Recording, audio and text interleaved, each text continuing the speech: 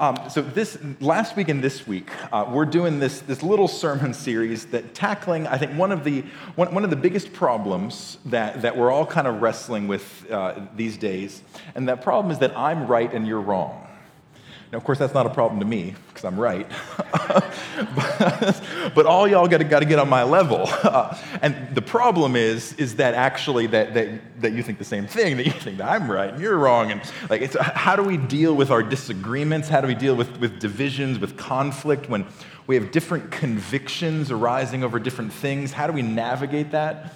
So last week we were in Romans 14, and I have to make a correction of something I said last week, because last week one of the things we were talking about is the difference between like an opinion and a conviction, that we disagree on things that that don't really matter, but then there's convictions we have that have like a moral dimension. And I used the example of pizza being just that's an opinion. I love pizza, and if you don't, that's okay. That's not really a conviction with a moral dimension. Well, Wes Harris came up to me after the service, and he informed me that he doesn't like pizza, but that he actually gets in trouble about that at his house, that it causes problems, or whatever. And so that it turns out for them it is a conviction thing. And I like that, because that gives me, I feel like that gives me freedom now to elevate my preference to the level of a command. And if you don't love pizza, just repent. Well, so yeah, we were in Romans 14 last week, and seeing how Paul laid out these kind of two categories of conscience that he called the weak and the strong. The weak being those with a more restrictive conscience, that take God's commands and I need some rules here, and then the strong, he said, being those who are a little more liberated, a little more of an expansive conscience, and saying, taking God's command and their convictions, navigating that a little differently. And Paul saying how these two disagree with one another, how they walk this out in love is what Romans 14 was about. And so, so he'd said, that the one who's weak in faith, says, welcome him. Don't quarrel over these convictions. He said to the strong one, he says, yes, you're free in Christ, but love always trumps freedom. That love for your brother or sister always causes you to lay down your rights and your preference for the other person. And so now we arrive in Romans 15.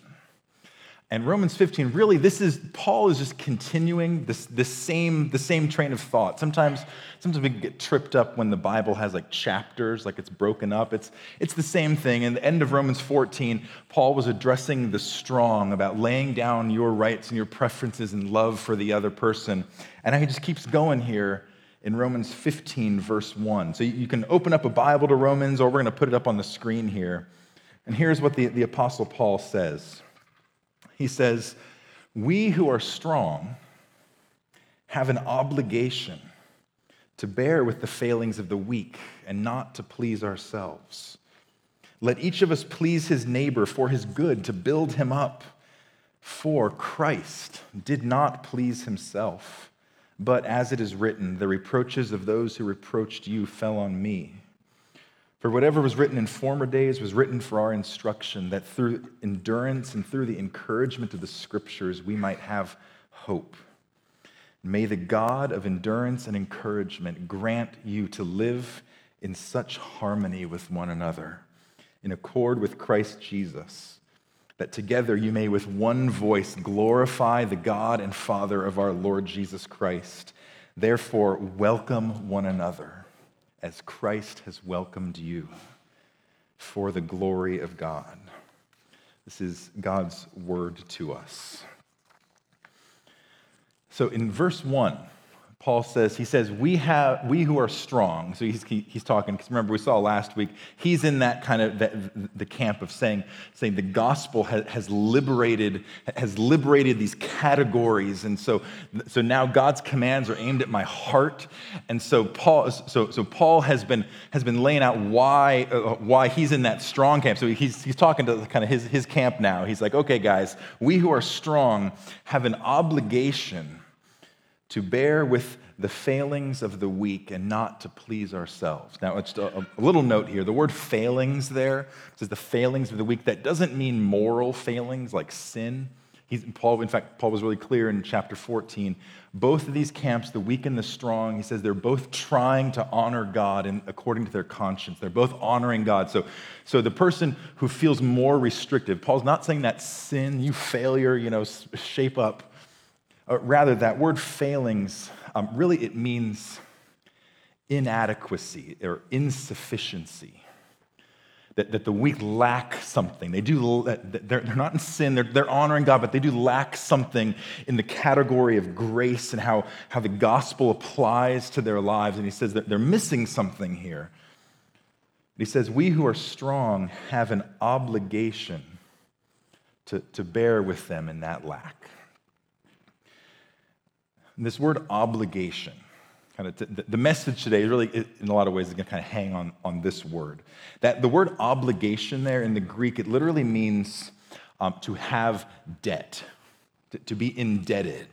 It's a legal term, actually. What that word means is a legal obligation to pay a debt. It kind of in the same way, like if you pay something with a credit card, and you know how you have to sign it afterwards, and a lot of times we don't, not really paying attention to what we're signing, but right under where it signs, what you're signing is you're saying, I agree to pay the X amount of dollars.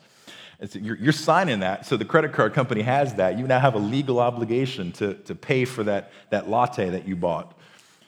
Or, like a bank loans you $100,000 to buy a house, and you sign all over the place, sign on the dotted line 100 times, they give you a house. But you now have a legal obligation to pay it back. You're in debt to the bank. That's what this word is. This word says that we who are strong are in debt to bear with the failings of the weak.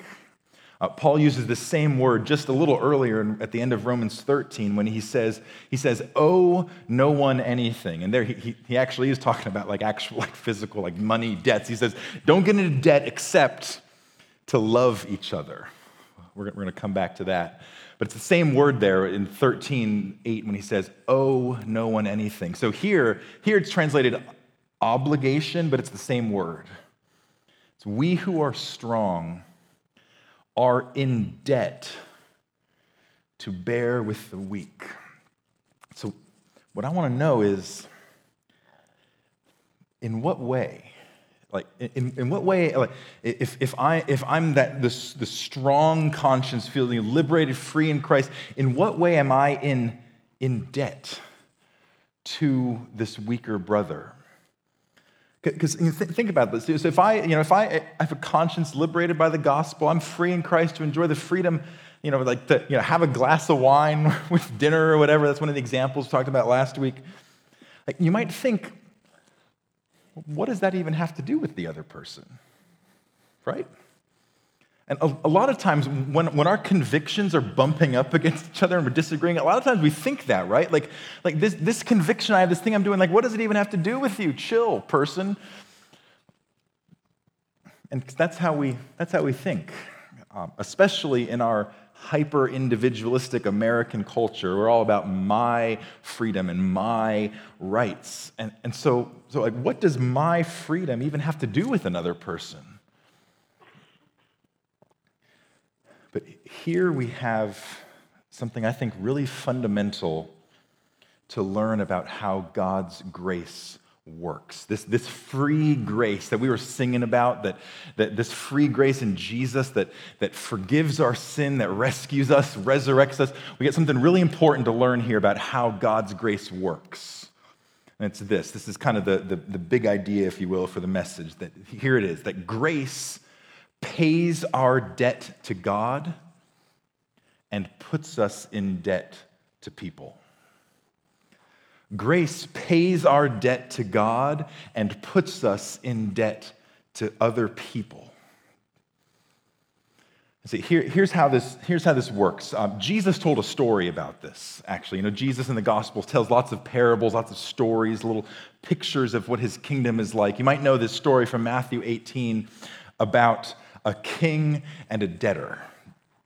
And Jesus tells this story to illustrate what forgiveness is like, what it's all about. And so Jesus told this story that the king calls his servants to settle debts because the king has loaned this particular servant just an astronomical amount of money, 10,000 talents, which in modern sums is billions of dollars. This servant is billions of dollars in debt, can't possibly pay it back, and yet the loan is due. And so, of course, the servant can't pay, and Jesus simply says, out of pity for him, the master of that servant, the king, released him and forgave him the debt. That's a picture in Jesus' story there of grace paying my debt to God. In that story, the debt that the servant owes the king is like my sin. That my sin, the ways that I have rebelled against God, the way my costly lifetime of living for myself, breaking his commands, ignoring his will, that my sin has put me in debt to God. And this is a debt that I cannot possibly pay. It will take eternity to pay this debt. And every moment of my life is just accumulating debt before God, of failing to live up to his standards. And every moment of forbearance on that loan, when I'm not struck down to go stand before the king and pay what I owe, every moment of forbearance when I don't have to do that is just compounding interest on that loan. And so just like the servant in the story, there's nothing that I can do to save myself. I cannot pay this debt. I can't clean up my act and do better as if that could somehow erase the debt. There is no payment plan that can get me right with God. I'm going to come to church every Sunday, and that will get me right with God. It will not. It will not. There is no payment plan that can erase the debt you have before God. My only hope is just like the servant in the story. My only hope is for the king to have mercy on me. And he does. He does. That's what happens in Jesus' story. I'm the servant with the debt, and the king releases me. The king writes off the loan. The king takes the financial hit, and I go free. That is the best news in the world for debtors like you and me. That the grace of God pays my debts. The grace of God has made a way for me to be forgiven. And this way is free to you and me, and it comes at an extraordinarily high cost to the king. The book of Colossians says that my sin with its legal demands of death and hell and payment, that it was nailed to the cross, and I bear it no more. What we were singing about earlier, thank you, Jesus, for the blood applied. What that means is there was a payment that was due. A life needed to be offered. The wages of sin is death. And yet look at the king who stands in my place, writes his name on my bill, and pays the wages himself. Pays for them the wages of my sin. And they're paid in full, and I go free. And my debt to God is paid.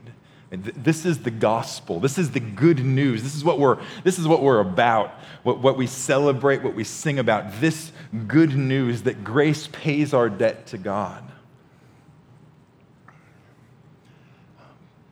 But you might remember what comes next in that story. Jesus' story isn't done.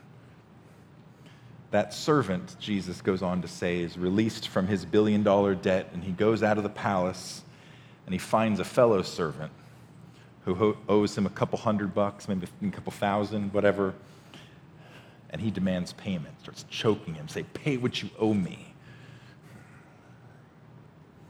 And the king hears and calls back the servant, and the king says to that servant, "You wicked servant, I forgave you all that debt because you pleaded with me, and should not you have had mercy on your fellow servant as I had mercy on you?" Let's think about that for a second. This is going to have everything to do with Romans 15, because that wasn't on the terms of that debt forgiveness. As far as we know, the king didn't say anything about, okay, now make sure you read the fine print before you click accept here, servant, because now you have to go out and do this too. That wasn't on the terms of the agreement. That wasn't a payment plan that the servant somehow agreed to. I know if I go and be a forgiving person, then I'll get forgiven. There is no payment plan that works. The king forgave his debt, no strings attached. His debt to the king was paid by the king. And so he doesn't owe the king anymore. But we find in the story that now he owes his fellow servant something. But he owes his fellow servant is that same mercy. Grace pays my debt to God and puts me in debt to other people. The unfairness of grace, if you could use that word, the unfairness of grace creates an obligation. Because grace is unfairness. It's just unfairness in my favor. Because, see, what would be fair is I pay my debt. Right? That's fair. That's just. I racked up the debt, I pay it. But grace is unfairness in my favor. And being a recipient of that unfairness now puts an obligation on me to extend that unfairness to others. I don't owe God anymore, but I do owe you. That's why Colossians 3 here on the screen, it says, "As the Lord has forgiven you, so you also must forgive." Must. It's an obligation now. God has forgiven you. He has paid your debts. Now you are in debt to others, obliged to extend that forgiveness. Grace pays our debts with God and puts us in debt to people. Or that Romans 13 verse again, it says, "Owe no one anything except to love each other." It's interesting. Paul views love as a debt. It's a kind of debt. Because it's the same thing as Colossians. It's the same thing as Jesus' story. It's I have been loved by God undeservingly, and now I'm in debt to love you like that. Love is a debt. Just like forgiveness is a debt I owe you. If I've been forgiven by God, I owe you forgiveness. I have been loved by God, I owe you love. And in Romans 1, there's actually a lot of this in Romans. Romans 1, this one's interesting. This is the very beginning of Paul's letter to the church in Rome. He's telling them how he wants to come and share the gospel. He wants to preach. He wants to tell them this good news. And the way he expresses it is he says, I am under obligation. I am a debtor. I'm in debt to Greeks and barbarians, wise and foolish, all kinds of people, every kind of people. He says, so I'm eager to preach the gospel to you in Rome. He says, I'm in debt now. I owe you the gospel. And of course he does. It's the same pattern we've seen. The gospel came to him. The good news about Jesus landed on him when he wasn't looking for it. And so now he owes that gospel to everybody else. Grace pays our debts to God and puts us in debt to people. And now back to Romans 15. And that's exactly what's happening here. It says, we who are strong have an obligation, are in debt, to bear with the failings of the weak, not to please ourselves. Why am I in debt? Because God has patiently with me. God has been patient with my failings, with my inadequacies, with my limited grasp of his grace.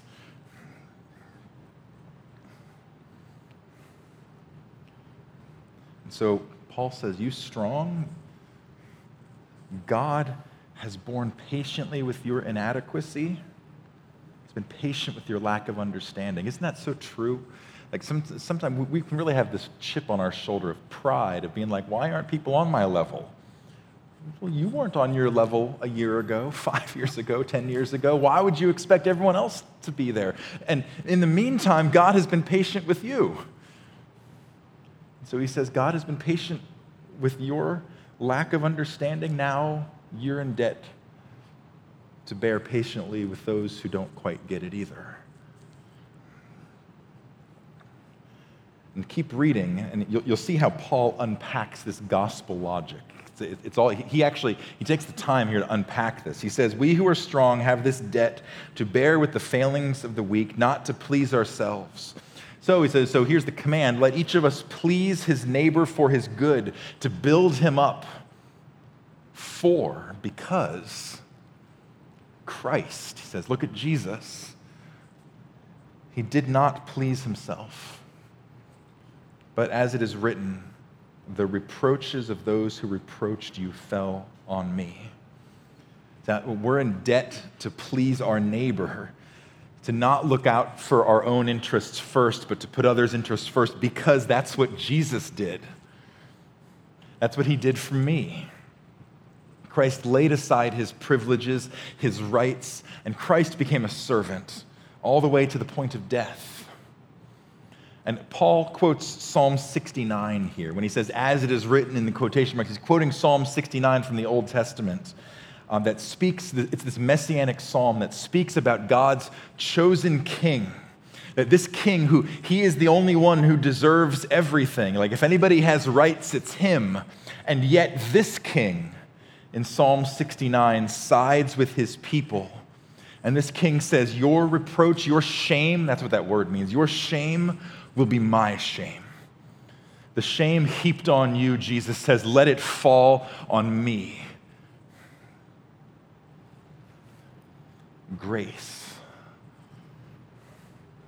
Jesus lays aside his privilege to meet me in my shame and my inadequacy, to lift me up. And Paul says that's why you're in debt to go do the same.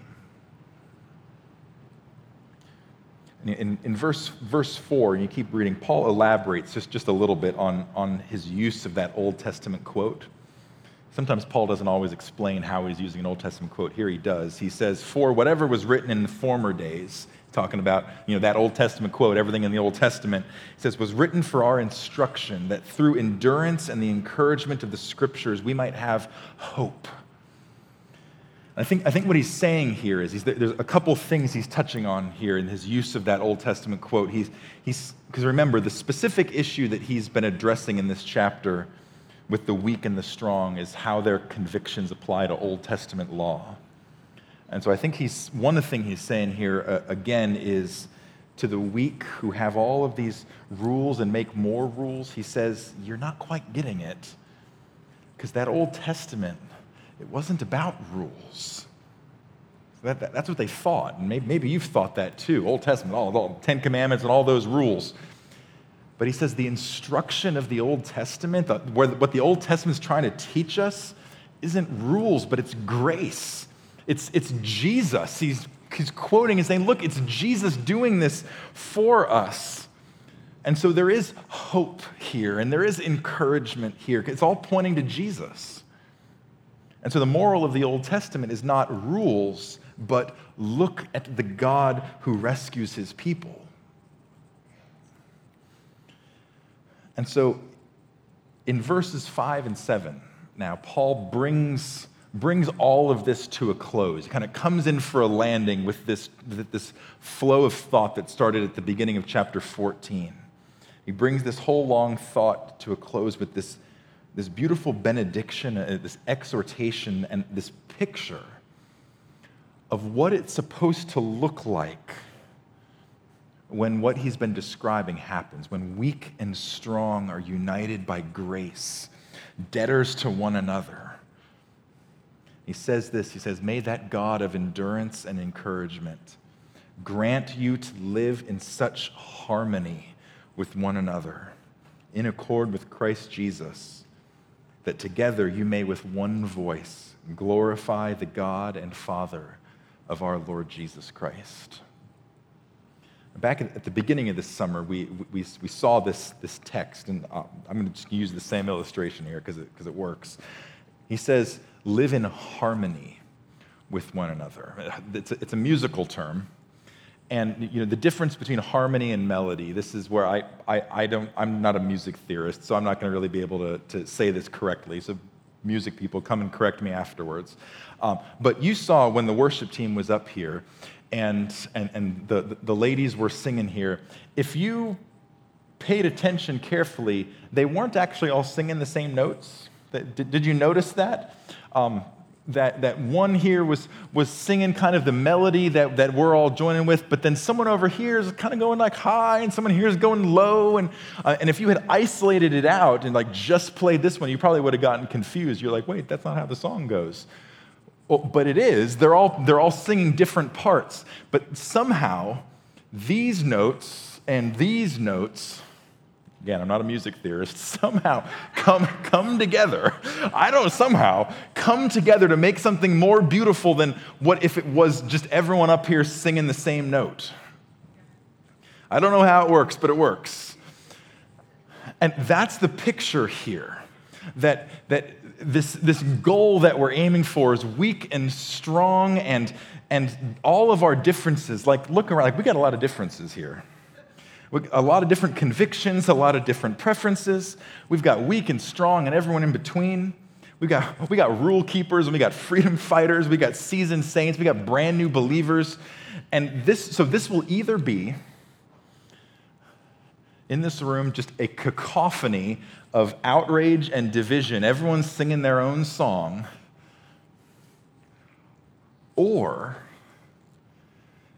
there can be harmony, where these different notes blend together somehow to create one voice.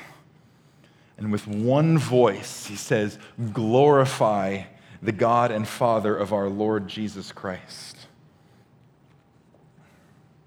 And how does that happen? It's here in the phrase, in accord with Christ Jesus. Saying you in your song and you in your song match your key to Jesus. Weak and strong, different convictions. Have those different convictions, but hold those convictions in accord, in line with Jesus. And so he says, look at Jesus. So if you want to say, how am I supposed to hold this particular conviction, really, whether it's the strong or the weak, of saying, I believe I can do this, and the person over here is saying, no, I think I should do this. How are you to hold that conviction? You're to say, what does Jesus look like here? What does Jesus sound like here? What does Jesus act like here? What does grace and humility and love and servanthood look like here? And so I'm going to match my conviction to that tune. And if I do that here with my conviction, and you do that here with your conviction, we'll still have our different convictions, but the way that we hold them, the voice being heard will be Jesus. And God will be glorified.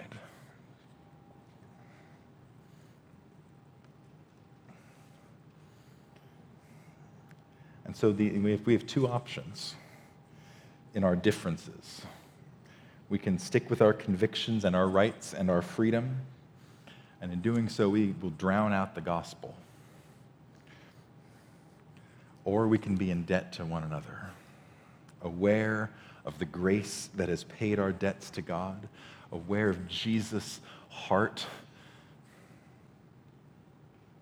and how that grace has knocked us off of our high and mighty pedestals, has put us in debt with one another. And that will glorify God. That will make Jesus look great. In a world of outrage and cacophony, that's different. And so in verse 7, he says as conclusion, therefore, welcome one another as Christ has welcomed you. The word welcome here, it means more than just a handshake or a hello. It literally means to hold to oneself. It means embrace. Embrace one another as Christ has embraced you. Child of God, he has embraced you. Can you really believe that? Can you hold on to that in your soul, that Jesus is not ashamed of you?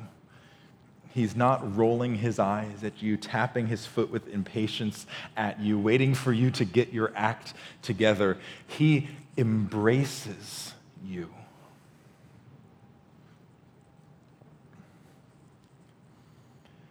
And that hug of grace now puts you in debt to go do that to others. It really is that simple. Welcome one another as Christ has welcomed you. And then that last phrase, for the glory of God. If I could have the worship team come up. This church, welcome one another as Christ has welcomed you. This is our worship. This is the true worship that God wants from his people. Not just words, not just the songs we sing, but this heart. Back in Romans 12, when Paul began this whole section, he said, in view of God's mercy, offer yourselves as living sacrifices. He says, that's your true worship. What does it mean to be a living sacrifice in view of God's mercy? It doesn't mean you have to pay God back. Bring your sacrifices, offer to God, measure up. That's not what that means. It means you are a sacrifice now, but you're aimed outward at other people. You're laying down your life for others. You're laying down your rights for others. You're laying down your privileges and your preferences for others. That's what it means to be a living sacrifice. That's the worship God is after. Welcome one another for the glory of God. So we're going to sing, to close here, we're going to sing a song. It's an oldie but a goodie. It's the heart of worship. If you're one of those church people around like in the 90s, you know this song. It's I'm coming back to the heart of worship.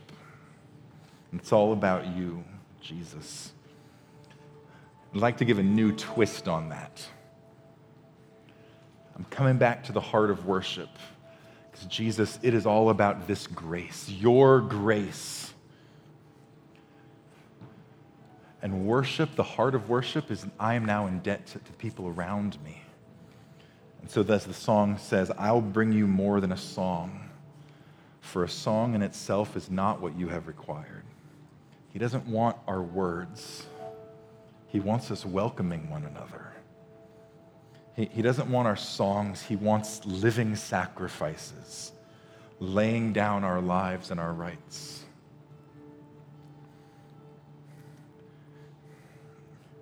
And the line in the song, here, I'd like us to ponder this as we sing. You can stand, and I'd like us to think about this line as we sing. I'm sorry, Lord, for the thing I've made it. I'm sorry, Lord, for the thing that I've made worship to be. Here's the question that I think God wants us to wrestle with. Where have you not done this?